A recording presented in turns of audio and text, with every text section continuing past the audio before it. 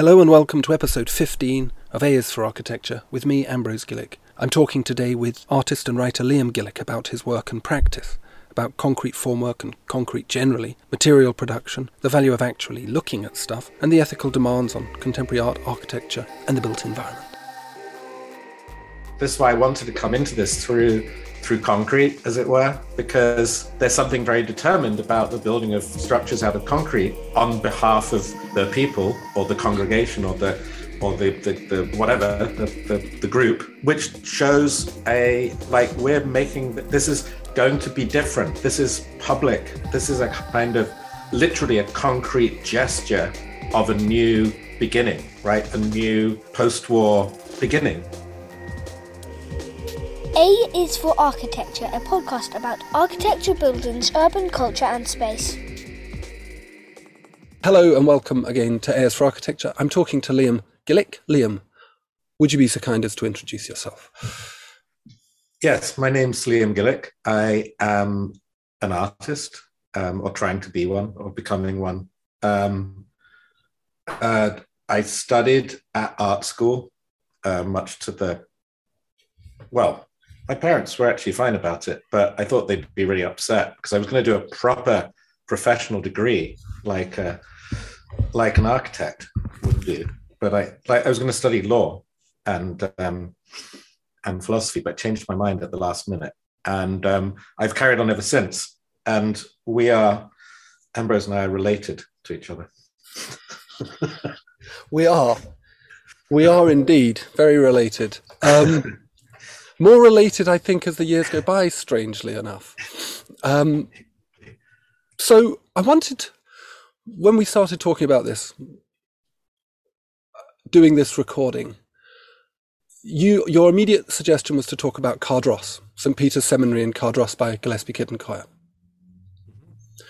which I've been to a number of times. I've broken through the fence a number of times with my wife and my children because it's. And I guess we could perhaps talk about why you wanted to talk about that and then go on to this further discussion, this point that you raised about talking about concrete formwork. Mm-hmm. So why Cardross? I'm a bit older than you, and I remember these kind of buildings being built. And I remember seeing the concrete shell emerging, or the particular kind of bulk of what people tend to call brutalist buildings, which I never really like that term because I think it's too all-encompassing and it's become a sort of hipster sort of meme. I've always noticed the difference between buildings made of concrete. I can tell the difference between one and the other. And often it was very clear quite early on that some of these sites were strangely vulnerable. There's a kind of poignant vulnerability about them, even close to the time of their first construction, due to things I'm not sure. Maybe you might be able to work it out.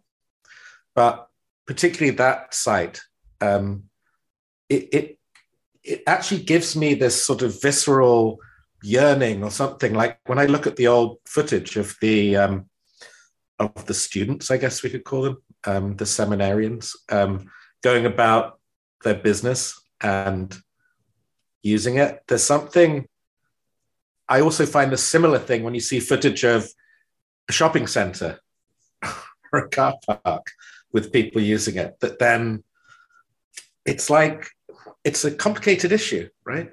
Mm. It's also, to me, to do with the relationships. I think the problem is, and maybe you could talk about this a bit more, the two classic ideals that I grew up with, which I guess are sort of very simplistic in your terms, but sort of Corbusian and Miesian, that in the sense that one is the glass and one is in a way, the form of the concrete. There's something about the placement of these kind of buildings that, for me, it's something to do with where the concrete and the wood meet, or where the concrete and the glass meet, or where the form and the landscape meet. This is where I find the kind of stupidity of the whole thing, in a way, or the literally lumpenness, but also the sort of something about a failed enterprise in a way that's incredibly moving. You know, like when you encounter a big ship or a big old station that's been. It's a bit more complicated than that, though. It's interesting. It's interesting that you've compared it specifically to machines, and my interpretation of that movement in architecture, that mass concrete movement, which I think you're right in saying, brutalism is a really unfortunate hipster meme. But you've reflected on it in relation to machines or buildings for machines. So there's your Corbusier there. So you're a Corbusian, really. Whereas I always compared them to they always strike me as being very much to do with nature. Their volume and their scale and they have this monolithic quality about them, which I find, even where I find them inappropriate, I find them extremely moving in that way. Yeah, maybe that's what I meant, and I just couldn't put it in the right words, because I keep coming down to this sort of human issue, which of course was what was used constantly to attack a building like that it was inhuman, or it was cold, or it was indifferent to subjectivity or the human subject. And that's of course why I find it interesting, considering the I never know how to pronounce it correctly, the building in Scotland, that actually, because it's a site of, in a sense, discipline or of learning or of a certain kind of set of procedures and rituals and rehearsal and practice, daily practice, right? Yeah. It lends it even more of a particular sort of, I find it moving. And maybe it's similar to what you're talking about. I'm just looking at it from the other perspective. Yeah. From the side of the human individual in this place. What I'm curious about is, you said you'd been there. So how does it emerge out of the landscape? Do you come down to it, or do you come up to it, or across, or through the trees? Well, you come through the trees because it's been mothballed for so long, because it was almost failing before it was finished as a kind of social enterprise. The seminary, I do believe the Scots College in Rome was opened, and all their seminarians were shifted out there before it was even finished. So it was, as you say, a failed enterprise, which gives it, and those photographs and films of its opening are, as you say, extremely moving. It's sort of that, more broadly, that liturgical quality of all human activity.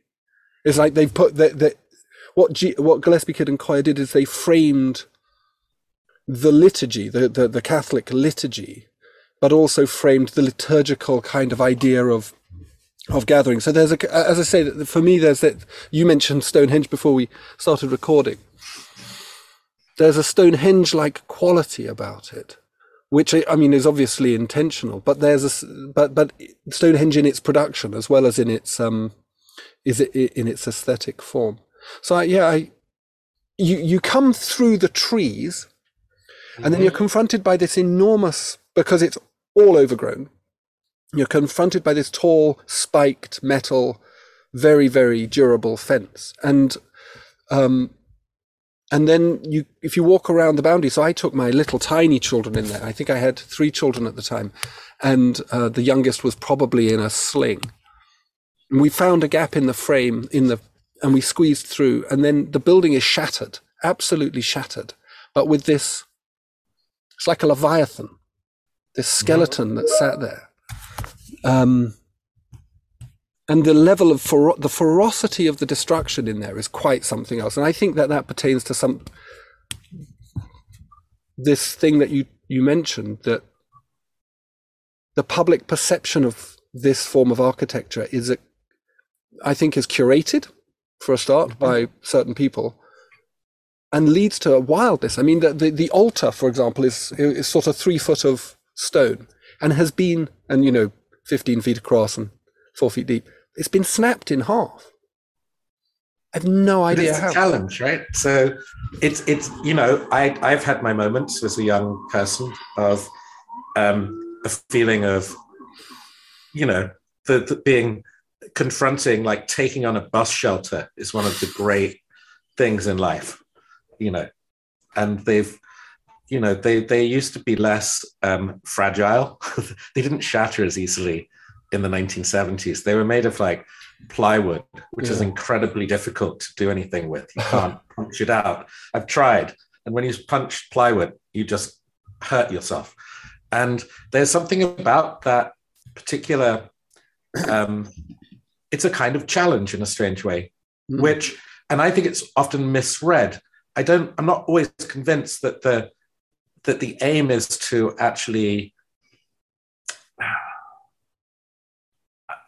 you know, it's difficult talking about vandalism and breaking things. It's a very hard, I think it's a rather complicated question. I don't think it's ever really simple. And certainly in a situation like that, you've got this double issue. Not only was it a brutalist building, but it's also part of one of the great religions, global religions. So you've got this double kind of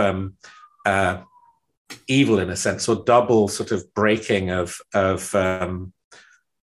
shattering of literally shattering a concept and a place at the same time, which is just too tempting. There's also something incredibly idiotic about breaking an altar. It's a sort of profound.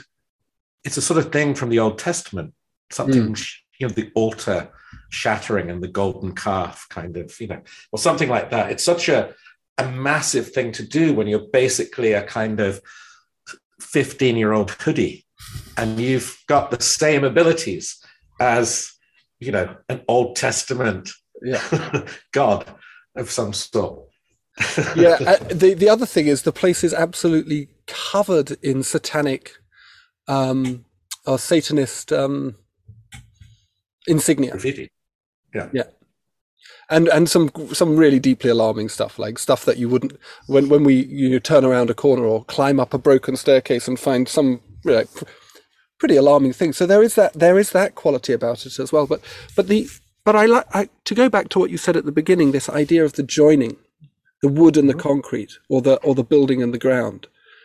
There's a delicacy about that, about concrete specifically. It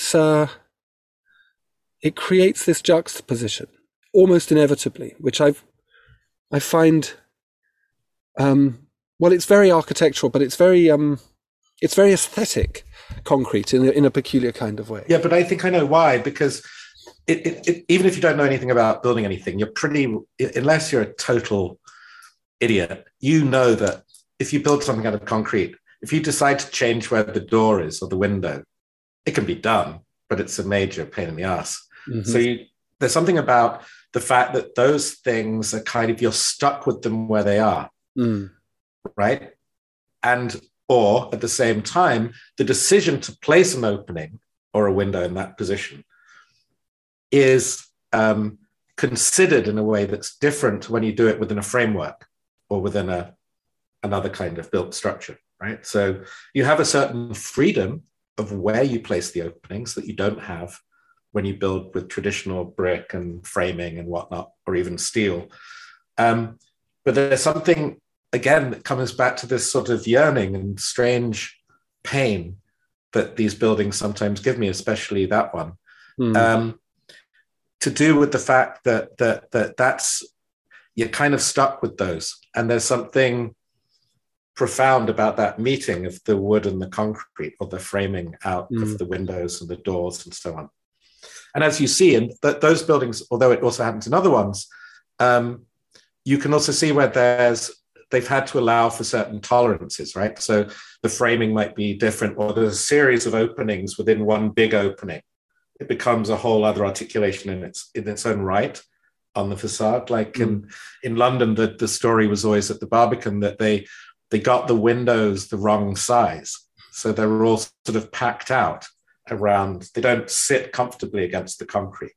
There's a kind of there's often a strange, the elegant joins you can get within contemporary digital architecture are relatively hard, or were traditionally hard to achieve.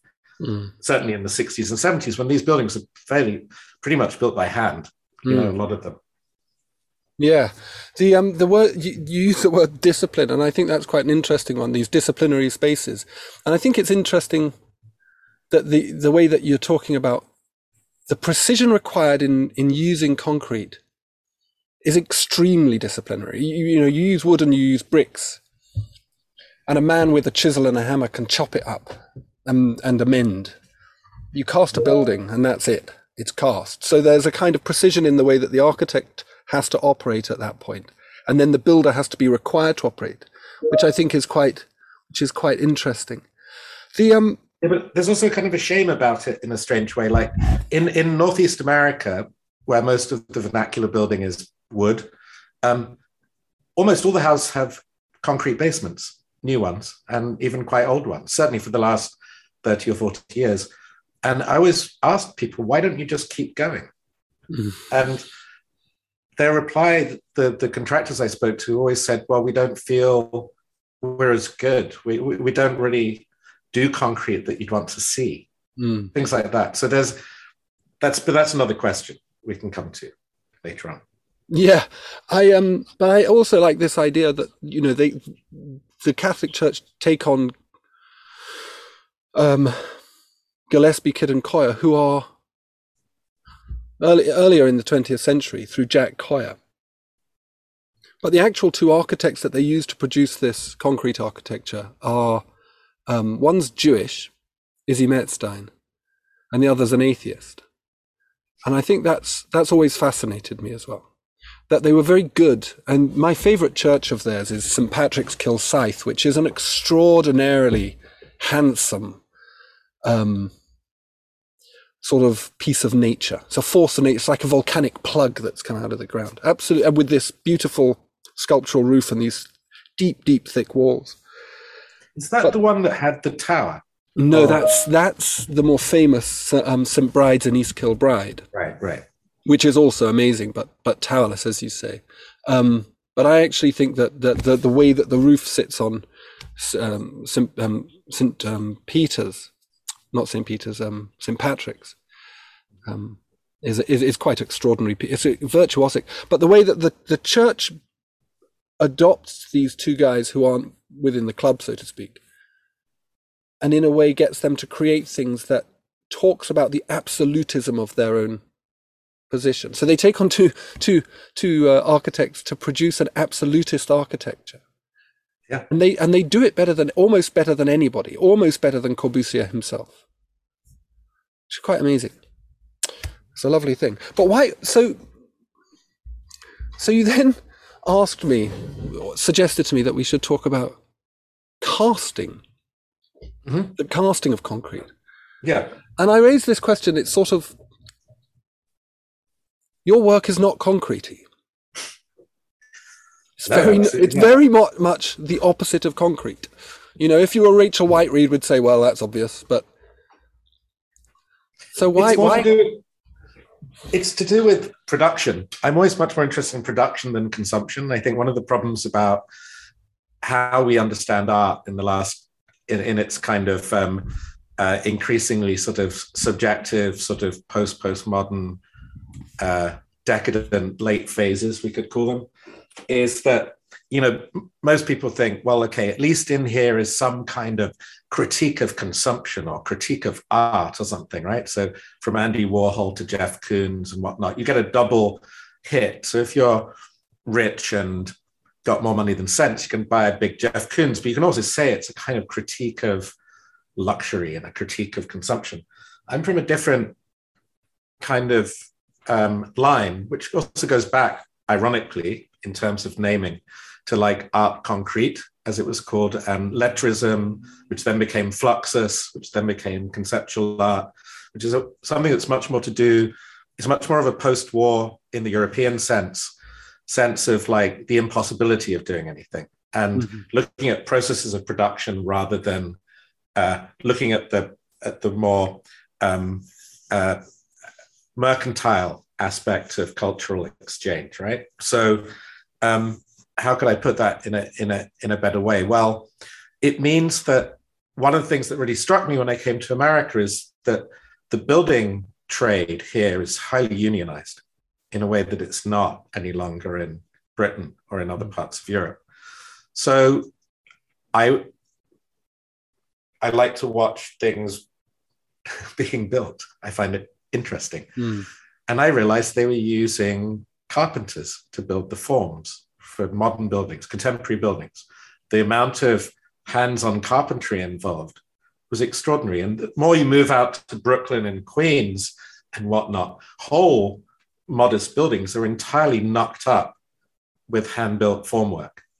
And so I became interested in this job of which do collapse sometimes. It's quite high. It appears anecdotally there's quite a high number of construction industry injuries here. If you read every now and then about a whole concrete slab collapsing in Brooklyn, and it's being done by a bunch of guys who just turned up in America and know how to like nail gun together bits of plywood. And it's more about that. So that's the contemporary side, right? The interest in the form as a part of a flow of production, this kind of negative craft, as it were, which is often the worst paid. Unless you're in the union, then it's very highly paid, very slow. But it works on two extremes, right?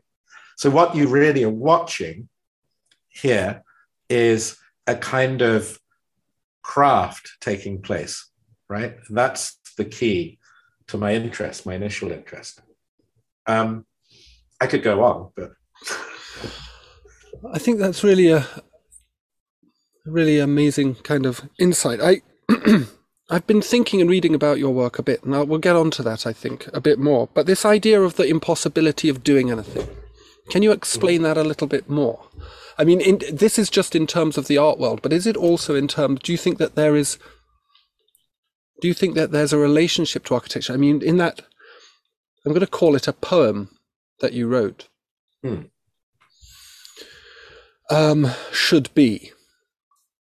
You say there should be an increasing skepticism about architecture as an independent discipline. So I'm guessing that if there is an impossibility of doing anything in art, it's also true of architecture. Yeah, I would say so. I mean, the difference is that it operates with a different economic model, right? So I work with architects a lot, architects who build things, right? Because if I'm invited to get involved with a new building or whatnot, I have to deal often not with the name on the top of the headed paper, but maybe couple down in the list, the actual architect who does all the work. Yeah. And so coming back to what you're saying, it means that I'm very aware that their economy is very different to mine. I will tend, at one point, if things go well, I will get one lump of money that relates to the exchange of one thing that adorns or decorates or sits alongside this building. They're getting paid, they're billing people for various tasks and various hours. So I become very, what happens is I'll often meet and work alongside an architect where we both find some weird space slightly outside of these two extremes of how we exist, right? Another kind of discussion. It seems odd to talk about how you get paid or and so on, but it so affects how you do things. Like the presentation as an idea is something that's so painful for me and so difficult, but it's so crucial to a contemporary, active architect who's building, right? The presentation of the thing, the exchange with the client, and so on. All of these power relationships are almost inverse of what mine would be normally. In the same situation where the architect might have to go through a number of blocks or barriers before getting to the person actually paying the bills at the end, unless they're doing a private house or a very special, or they're very high level kind of architect, I'm often only talking to the very highest person in the pyramid because they feel grand and they want to talk to an artist, right? So this seems a very roundabout way of talking about things. To get back to this point, about architecture, it doesn't take long in almost any project for it to become very clear where architects are dissatisfied with the limits of what they can do, and where the hierarchy of architecture, and where the payment, the billing process, the client relationships, all of these things are very tricky, right? But I'm also aware, on the other side, that when you get to a kind of what used to be called paper architecture, when you get to a kind of theoretical architecture, and like I just went to the Architecture Biennale in Venice, right? The claims, therefore, that are being made that are not about knocking up a building in Seoul or in Hemel Hempstead are now so far off that it's almost ridiculous. That, you know, it's a kind of another discourse entirely. It barely relates to actually doing anything. So what am I saying? I'm saying it's more of a general reminder, right? More than it should be, not there has to be. It's not it's like an anti-manifesto written by a relativistic postmodernist in a way, like, and telling the truth instead of pretending to be from an earlier utopian moment. But I think it's a truth, that relativism is a sort of truth that's appropriate for now, where we do have these incredibly dispersed supply chains, where the money for something is coming from nowhere near where it's being done, where, you know, cultural and intellectual capital is incredibly mutable and complex and imploded and whatnot. So it's more like that. That's what I'm talking about.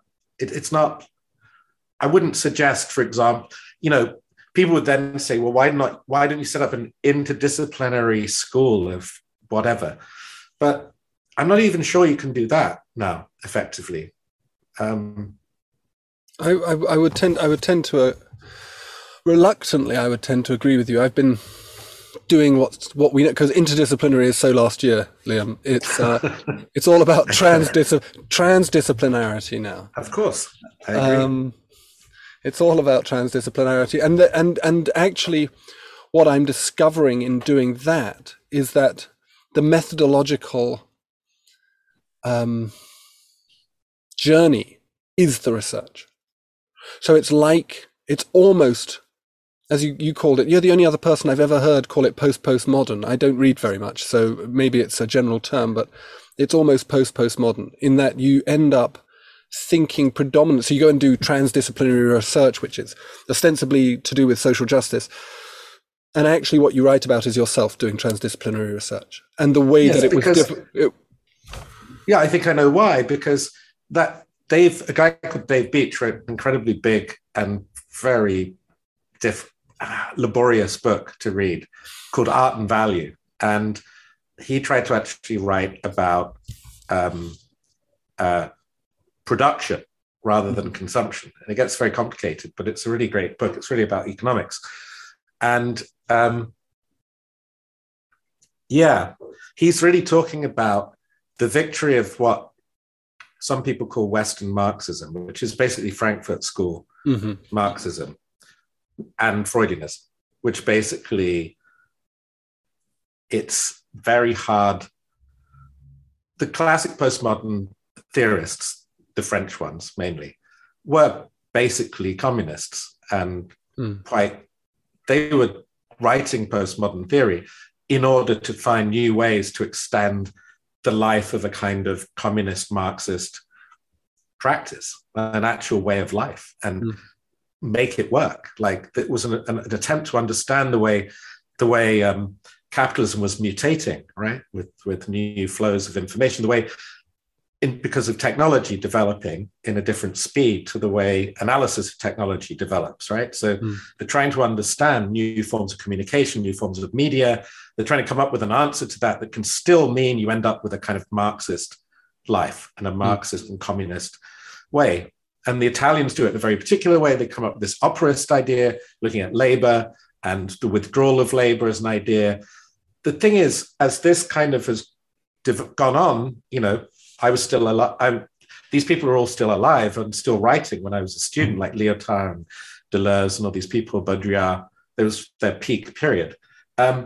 Basically, Western Marxism and Freudianism is one, which is much more about taste, manners, pseudoethics, individual relationships, identity. These are all fascinating and all important things, right? But they lack this kind of, let's say, let's not say political, but say ideological underpinning that's very clear, that's very like straightforward. You know what I mean? Yeah.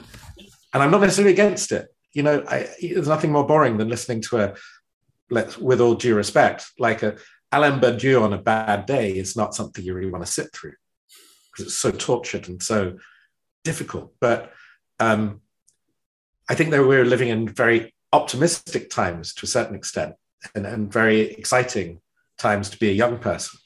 But it is also complicated when you then try and work out what should be done and what should be built and what is an ethic of postmodernism, what is the morality of contemporary architecture. It becomes very, should there even be one, right? Or these questions have been piled onto art and onto architecture in a way that, historically speaking, in my opinion, there were other structures that were agonizing over these questions, right? Maybe religions, maybe political systems, right?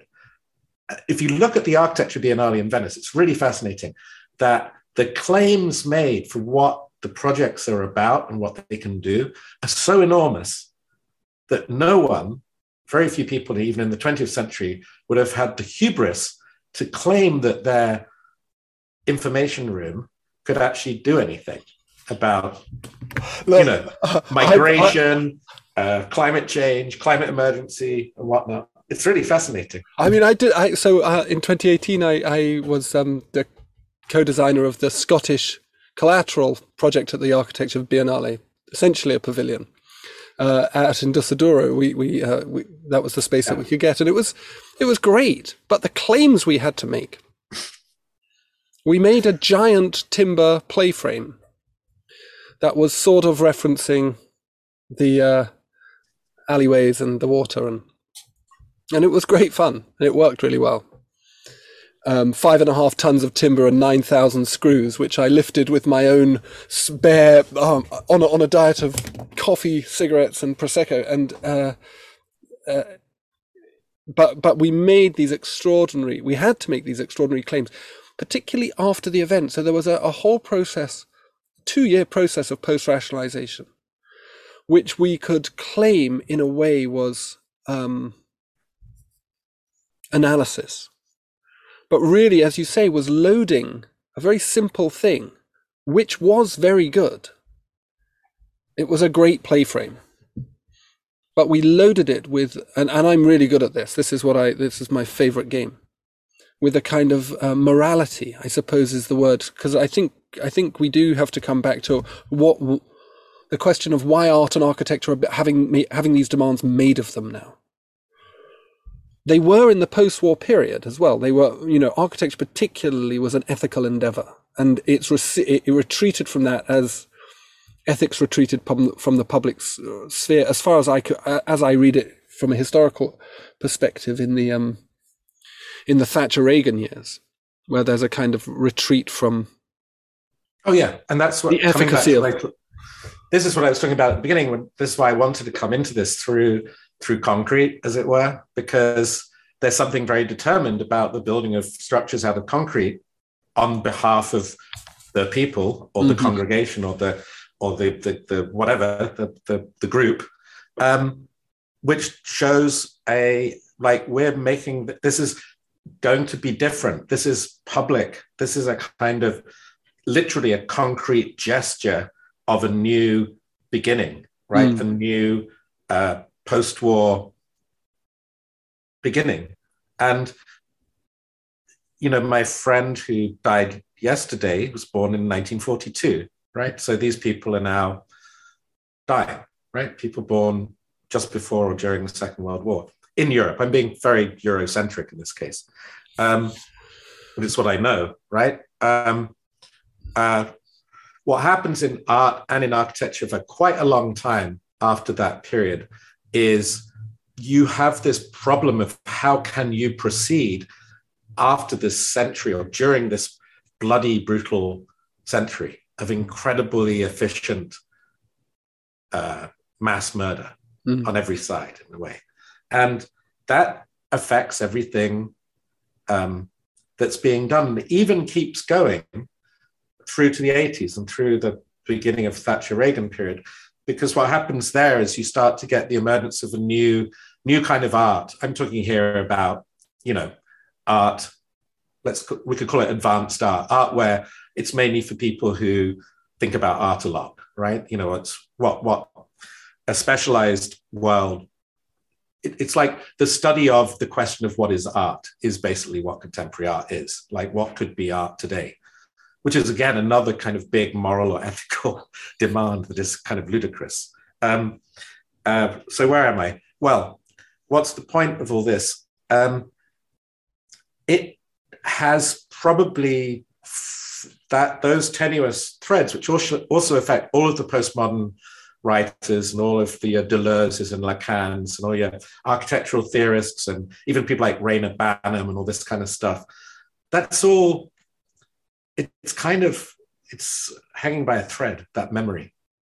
But it did affect what you think you're doing. Germany, you still have it. There's still a very strong kind of connection to the idea that anything you do in art other than demonstrate the failure of art is a kind of posturing delusion, right? So any kind of good community project, any kind of happy, sort of semi-serious, enlightening project is pointless, because as in there's no poetry after Auschwitz, right? So it's not possible. That still remains in Germany, but that's also connected to their history and art anyway.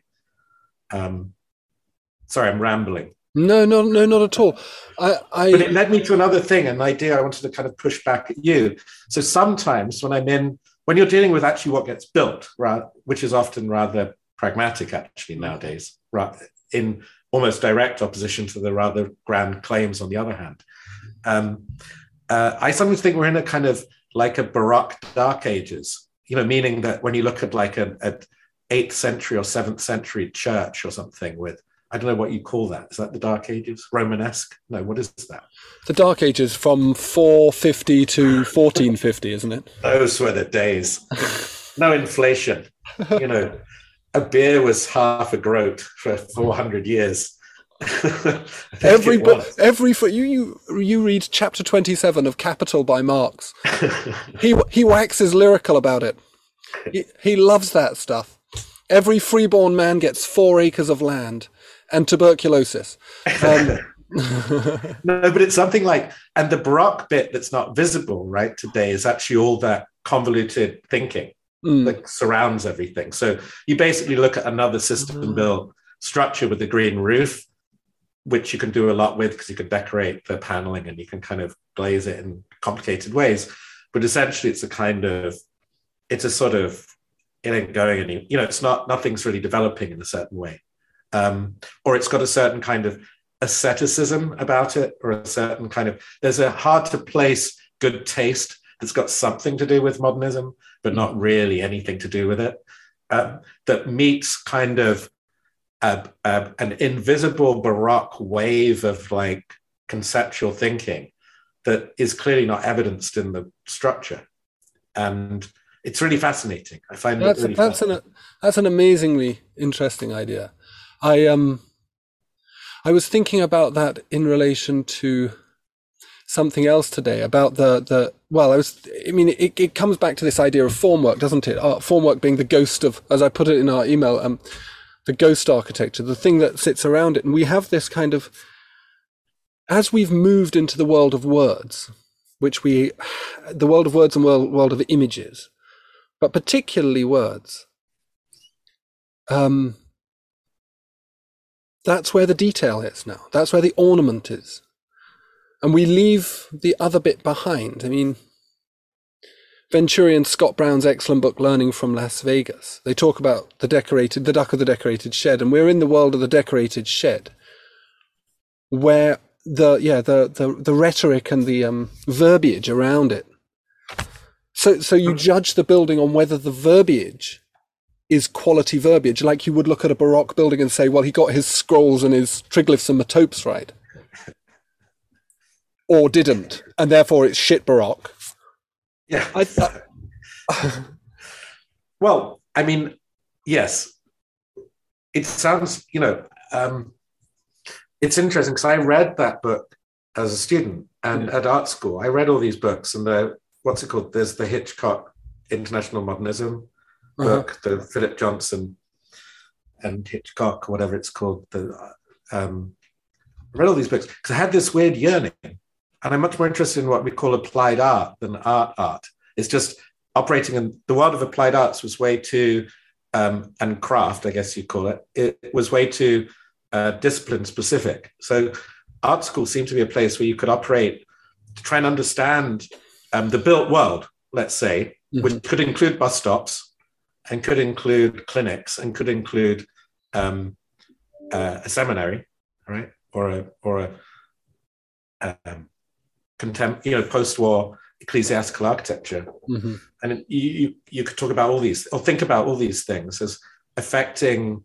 I was really wanting to, I wanted to see where is the, if it's unclear, if there's no common project, right? If there's no longer any ideology that will carry 10 million Italians to vote communist or something, then what does affect us? Where can you read the kind of what are the sort of the semiotics of the built world? And I'm a sculptor essentially, so I make objects. So I make them in relation to this strange shifts that happen and the deception that happens within language around what gets built and made in the world, not just buildings, but teaspoons and hi-fi systems and computers. And I'm very influenced by an Italian filmmaker called Nanni Moretti, and he made a film called Caro Diario in the early 90s maybe even. And he basically, his whole film career he starts as the good Italian Marxist and gradually kind of turns into a sobbing, middle-aged sort of sentimental Italian throughout his movie career. And his main subjects become the church and family and so on, having started with the revolution and why we're here. And the great middle point is Caro Diario, Dear Diary. And in that film, and with other films that he makes at that period, he's often picking people up on language. And he would be probably now closer to 70 than 60. So he's more than 10 years older than me. And that's the battleground for them. The idea that we battle about language is not new. Of course, it's eternal, but it's a very distinct battle that's going on during the 80s and the early 90s even, about the emergence of this new language of kind of slippery deception that we might think of as Blairite or something, or the language of spin. This is happening. He talks in an earlier film, which is set during a water polo game where a guy has lost his memory, and during the water polo game, he attempts to remember who he is, and he realizes he's the communist mayor of a small town in Italy. But this kind of gradually comes out through the game, and it's actually a comedy, right? It's a great idea for a film.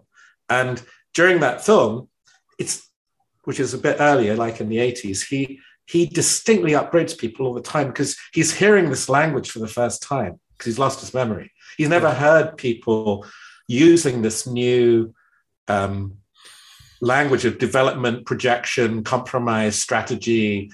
This is the language I'm focusing on. The Dadaists were focusing on the sounds of the First World War and the sounds of people just being idiotic, or the sounds of the asylum, right? My sounds are the smooth sounds of people trying to sell you back what you already owned, or trying to tell you that if they stick some grass on a roof, they're going to save the planet and they should get 10 million back. That kind of thing. I'm interested in this kind of, these coded languages in a way. That's so your work exists both as a written form, and would you say your work as predominantly written?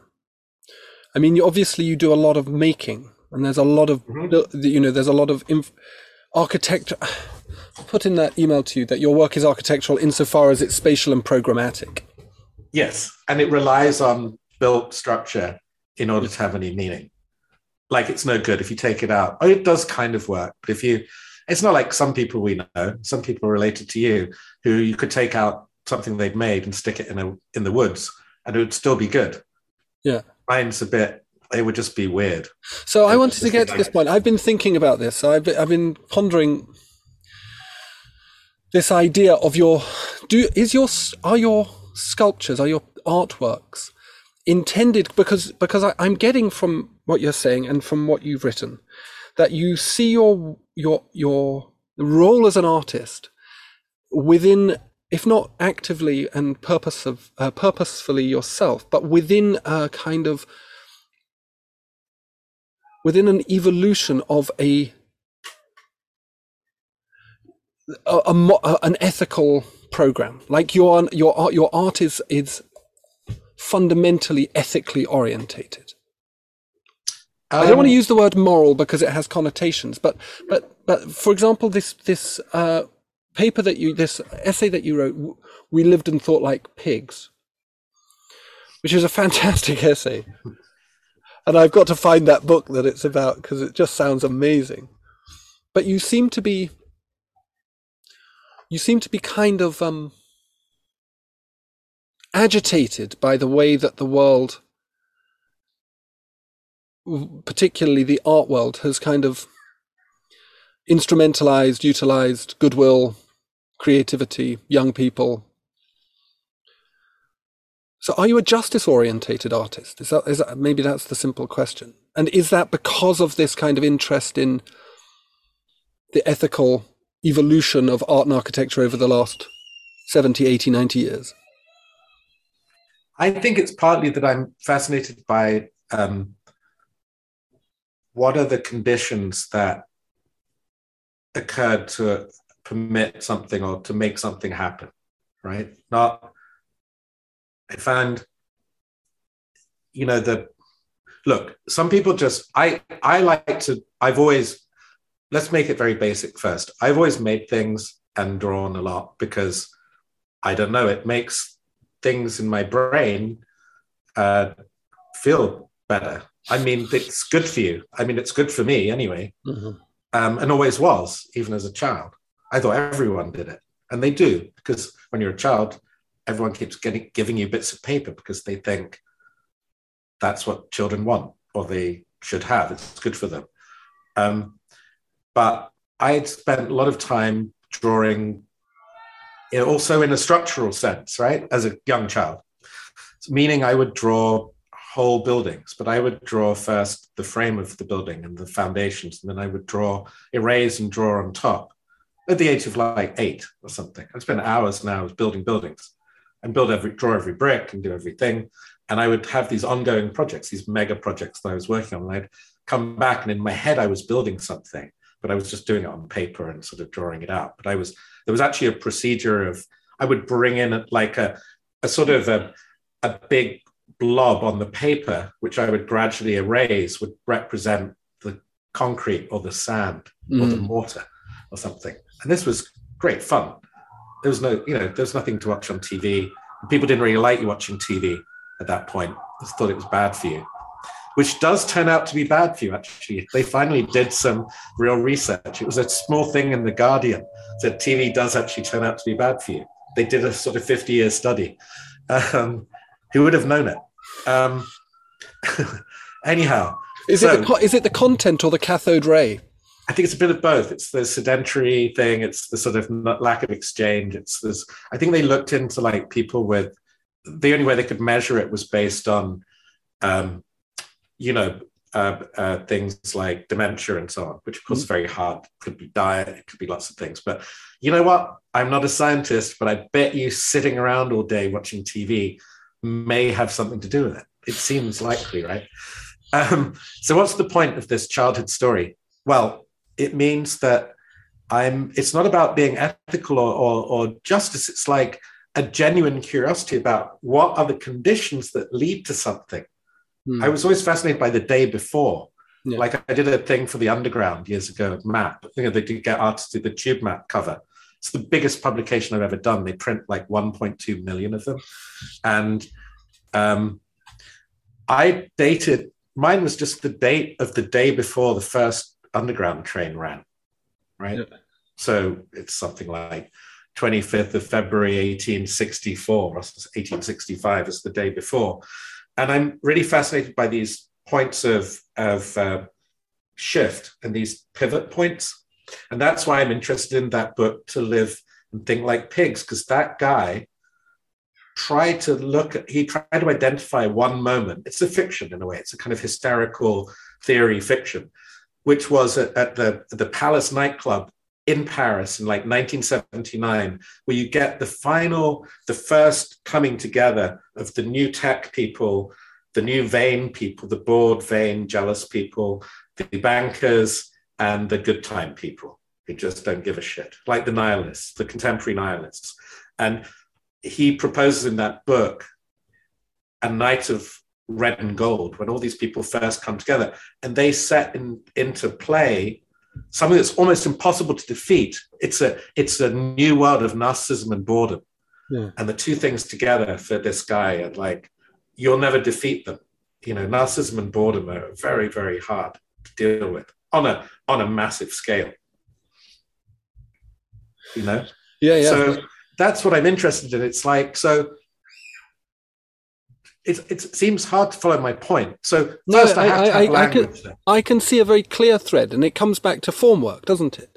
Yes. It comes back to the idea, and you talked about it again, about this idea of process over Kuhnsian ends, where you have the day before the realization of the thing, the day before the conception. Mm-hmm. There's a latent energy in the object, in the process, in the mind of the creator, be that the parent or the artist or whoever, which is really, really fascinating. I'm lucky. I live in a city that's constantly being rebuilt, as most major cities are, because of so much excess money around that the best thing to do is put it into a building, probably. But what I really like is that first sound of the nail gun, which I've heard a few times, even around my own building. Yeah. And it'll kind of wake me up. And it's the first man in the hole, often just one guy, with a piece of wood going ka-chunk. And that's the beginning. And they're starting to build the first rough formwork to pour the first bit of concrete for the foundation layer. It's so visible here because we build on rock in New York, right? So it's like a child's drawing. I'm back to my childhood drawing of drawing a building where the rock is the bottom of the piece of paper. You just have to work up from it. But it's such an extraordinary thing to witness, that beginning process of a guy standing there with a piece of paper and pacing out or getting a piece of string and then hammering a stake into the ground and starting to nail gun bits of wood to it. I don't know. And there's something about that. I still see that. I see those ghosts at St. Joseph's, right? Is it? Or St. Peter's? St. Peter's. St. Peter's Cardross, yeah. In a way, because you see it marked on the concrete. You see the labor of the laborer, as it were. You do in the brick. You do in the bricks behind you, of course, but it's a different kind of thing. It's a different, there's an art to pouring concrete, that's for sure, especially in a chic home in Maida Vale or something, or in like wherever. But, you know, your everyday concrete, it's a guy with an agitator and a big truck fills it up. But you see still the traces of and the mistakes and the slip-ups. So it's not. It's a very humanist perspective, which is rather lovely. I think you come across as extremely hopeful. This is a very hopeful thing, to see the human hand in the work. I think that's... Yeah, but I think it's not... The problem is, if you were born like I was in the mid-60s, you were told pretty much by the time you could do anything that you'd missed all these moments where people thought, I know, let's organize ourselves into an international architectural committee and build better schools and make houses for people living in southern Italy and give them some dignity, right? Yeah. That started to collapse almost immediately and fall apart as it was happening. And my job only as an artist this is why it's a good thing for an artist to think about. All I'm trying to do is think about these things that are they're not fundamental. They're secondary or they're primary, or they're not primary, they're secondary, or they come just before or just after. That's what an artist can do. Like a poet can talk about after the dawn, or before or after the love affair, or they can, they can talk about anything, but it's like, I'm not really interested in poetry. I think it's a sort of failed form, but contemporary form. But I'm interested in it as a way of life, or a kind of way of addressing things in the world, like of processing information or processing ideas. I'm trying to contribute something which is connected to looking at connections that are normally, they're often hiding an ideological aspect that to point at it directly would not help you, right? And therefore, I'm interested in a guy called Simon Critchley, who wrote a book called The Ethics of Deconstruction, where he tried to write about, the ethics of deconstruction, which is almost impossible because by its nature, it ain't ethical. It's just a process of deconstruction. And of course, in that book, he talks about Levinas and he talks about these ideas. It's really, I can't tell you the story, because it's too complicated. But this is the sort of thing I'm interested in. And in the end, it will be marginal. I'm fascinated by marginalia, literally marginalia. I'm fascinated by the anonymous artists of the Middle Ages, the anonymous scribes, the people copying out the holy books, right? In almost every great Abrahamic religion, that what they leave in the margin, what they practice, what they observe, like they draw a sheaf of wheat or something, and it's got not much to do with the text. That's what I'm doing. I'm continuing the process. I'm on an island somewhere, and I'm just, don't know.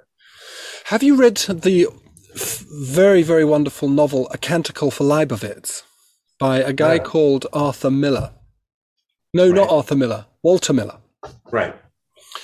Who was a bomber pilot or a bomber crewman in the bombing of Monte Cassino during the Second World War, and came out of it and wasn't very happy, I don't think. But he wrote a book about exactly that thing, but set in the post-atomic age, so in a kind of dystopian future world.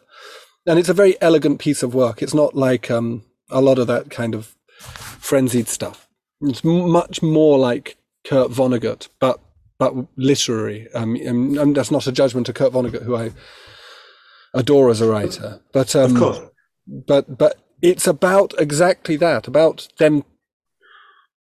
Yeah, looking at the edges or the margins. Again, these junctions between absolute things and fragmentary things. So I felt guilty about this, right, as a student. I'm sure you have students that feel guilty as hell that they don't have a position, or that they don't have a vision, or they're not a genius, or they're not crazy. They can kind of see certain things, but they can't quite get their fingers on what it is. I basically spent the last 30 years trying to get my fingers on what that is that's kind of bugging me. You see what I mean? It's a very particular contemporary feeling, being bugged by something. People are like, stop bugging me. Your children probably say it, Stop looking at They're not quite old enough. I say it to them. I can still get away with saying it to them, but they will. They're starting. They're starting down that pathway. But yes, yes, and I think. Sorry, I interrupted you. No, not at all. I thought we might talk. One of the things that I've thought about with regards postmodernism is the idea of gaps and spaces. So you talked about language and the way that, in that postmodernist way, they start unpacking language and it all becomes a bit much and it's actually not very useful. It's not very comfortable. It's not very like reality, and it gets utilized and instrumentalized by neoliberalism and so on. Because it's vulnerable. If you posit a complex theory based on things barely hanging together, where you've written a whole book about the concept of like difference, but even given it a new name, this is it's like trying to build like a butterfly plane or something. It's hopeless. So it's incredibly vulnerable.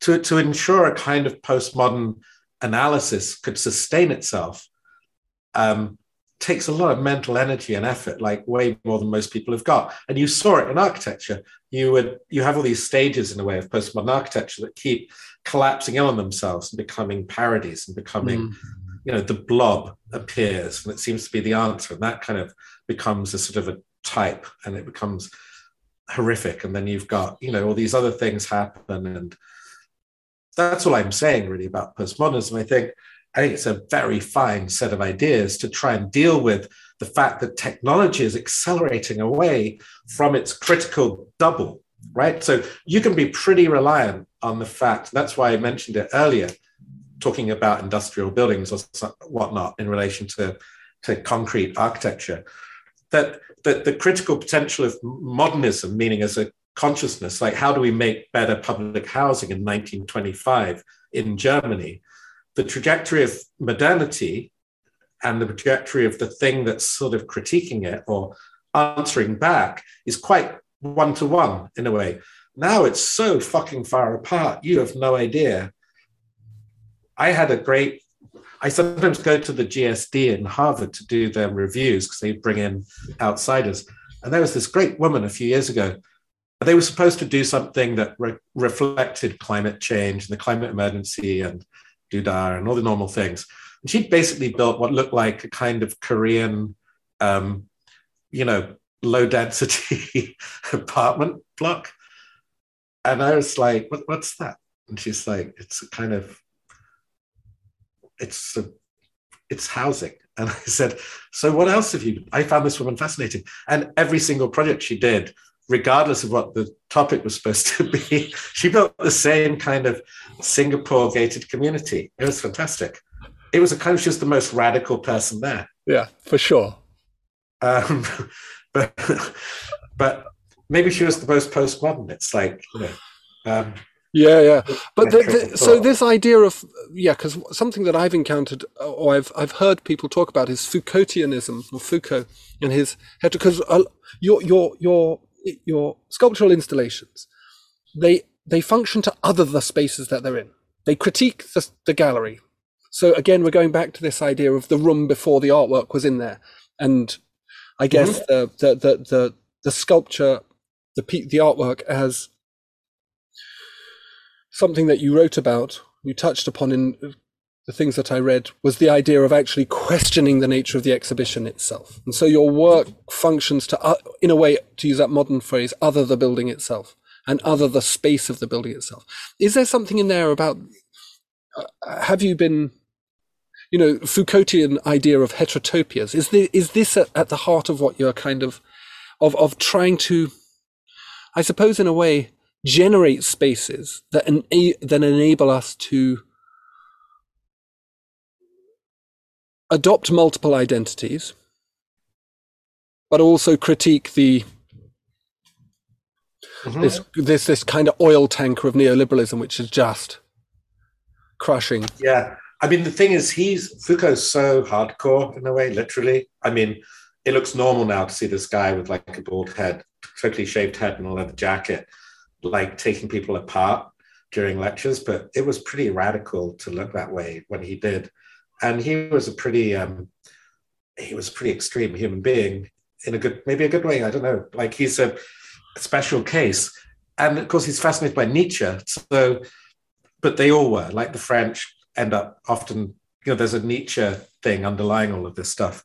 I think he's too strict for me. I'm much more like you say, without necessarily wanting to be. I'm much more linguistic, or I'm much more interested in the word games of some of the other people, like who are almost seen now as like hopeless cases, like Derrida and so on. But I still, because I'm interested in, we share a kind of, I guess it's culturally Catholic or culturally Celtic or some mishmash of like Scottish, Irish Catholicism and literature. And I felt it growing up a lot, that use of language or the feeling of words can be played with, or words can be, I mean, a lot of people feel that, but you realize you grow up, not everyone feels like that. Right? No, that's to me a mystery as well. Yes. I can't understand people who don't find pleasure in writing, and B, learn anything through doing it. Yeah, but when I was first being published, I would use words that I wasn't trying to be like James Joyce because I hadn't really read it properly, it's got nothing to do with us anyway. James Joyce is part of some fancy damn Dublin world. We're like the people from the north, and we're nothing to do with Dublin literary people at all. I don't identify with them at all. But there's something in writing. I would use these words, like I used the word spitified in an essay where I wrote when I was about 25 for a magazine. Spictified. Spitified. So they're like, what's spitified mean? And I'm like, well, it's the feeling of sort of self-loathing that is generated by the break between like the stated intentions of something and what's actually results. So if you look at something and they say it's about, about neoliberal politics, but what you're actually seeing is kind of a half-assed painting. It creates a feeling of spitification, where you've kind of got a series of fragments trying to be stuck together. So anyway, they rejected that because they're like, there's no such word. So then I tried to use other words, like I liked misled as a verb, like misled, as in misled someone into thinking a certain way, or it was a misling